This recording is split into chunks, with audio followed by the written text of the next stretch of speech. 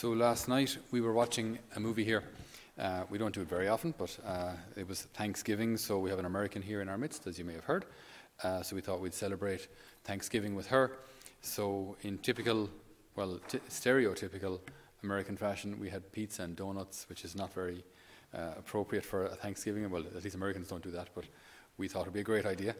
And then we watched a movie about American football afterwards, called Remember the Titans. And in this movie, there's a girl who's the coach's obnoxious little daughter, who just roars constantly at the players. I mean, she'd weigh as much as most of the players' little finger, and there she is roaring abuse and telling them that they're too slow and that they're not on the right side and they're not marking their man, and just constantly giving out like the little expert that she was. And we see this kind of thing also maybe around this time, like in watching the World Cup. You know, plenty of people who could do maybe with a little more exercise themselves, sitting on a couch, beer in hand, chips in the other hand, roaring at the TV that these players are too slow, or that they're, useless, and like it's just a bit ironic, because it's always easy to give advice. It's giving advice, read a couple of self-help books, watch a couple of TED Talks, and you can give advice. That's not hard. Telling people what to do is easy. And even if you may even be right, you may even have a bit of experience and be able to kind of recognize a situation and tell a person what they have to do.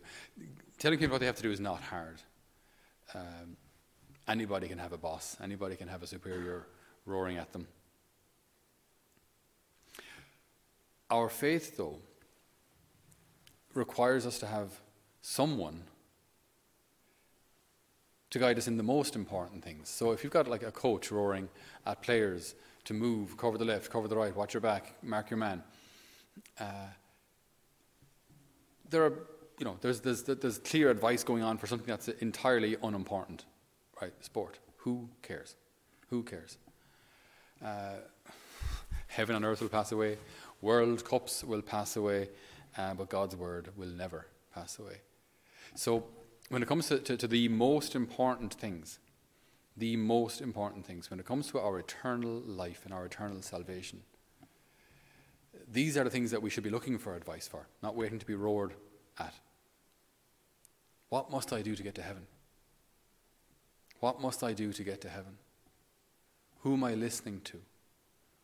Who's guiding me? And I would really hope for any of you here and for any of you listening, that there are people who you can say, hand on your heart, this person wants the best for me. This person wants heaven for me. I would really, really hope, I would pray, I would beg the Lord that person, for many of you who are married, is your spouse. That person beside you, wants you to get to heaven. That person beside you wants eternal life for you, wants you to be the best version of yourself, to be, virtuous and pure and all of that, and that really has your best interest at heart. I would really hope that we have people in our lives who show us what it's like to walk towards heaven, but not alone. Everyone has to walk for themselves. I have to walk for myself. No one can kind of push me. I have to walk for myself. But you can still walk by yourself and be surrounded by a great cloud of witnesses. You can still walk by yourself, but not be alone. I'm still walking for me, but I'm not alone. And this is what the church should be. This, as Hebrews calls it, this great cloud of witnesses, this great group, this great, a body, so many different people and personalities, and all going the same direction, all going towards heaven, all going towards the Lord. Not roaring abuse or roaring advice at each other, but living it. Living this life in Christ. And this is why people like St. John Paul II, for example, wanted to canonize so many saints, to give us examples of this is what it looks like to be a holy wife, to be a holy mother, to be a holy father, to be a holy priest. This is what it looks like put into practice. We can talk about the theory all you want. This is what it looks like when it's put into practice. This is what it looks like when this is incarnate, when this is put into someone's life and lived. The saints. And I would hope, as I said before, that there are also incarnate gospels around us, people who live the gospel around us, who are an example for us, and who show us what it means to live for Christ, who show us what it means to walk towards Christ. our faith is full of so much hope. Our faith is full of so much grace. God who wants to find every way feasibly possible to communicate his grace to us. 7 sacraments, but it doesn't stop there. You've got all the sacramentals.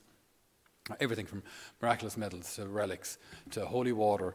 You've got the Lord's inspired word. You've got an established church with the creeds. We know what we actually believe and can clarify and explain it. We've all of these things, everything that has been given to us to try and communicate grace to us so we can know him, love him, serve him, and spend eternity with him in heaven. That's the goal of everything.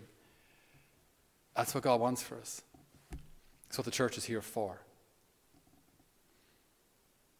So who are we listening to? There are lots of voices out there. Maybe there are lots of voices in your head without being possessed. Maybe there are a lot of distractions in your mind at the moment. So who are we choosing to listen to? When the dust settles, I want to recognize the voice of Jesus. I want to know what his voice sounds like.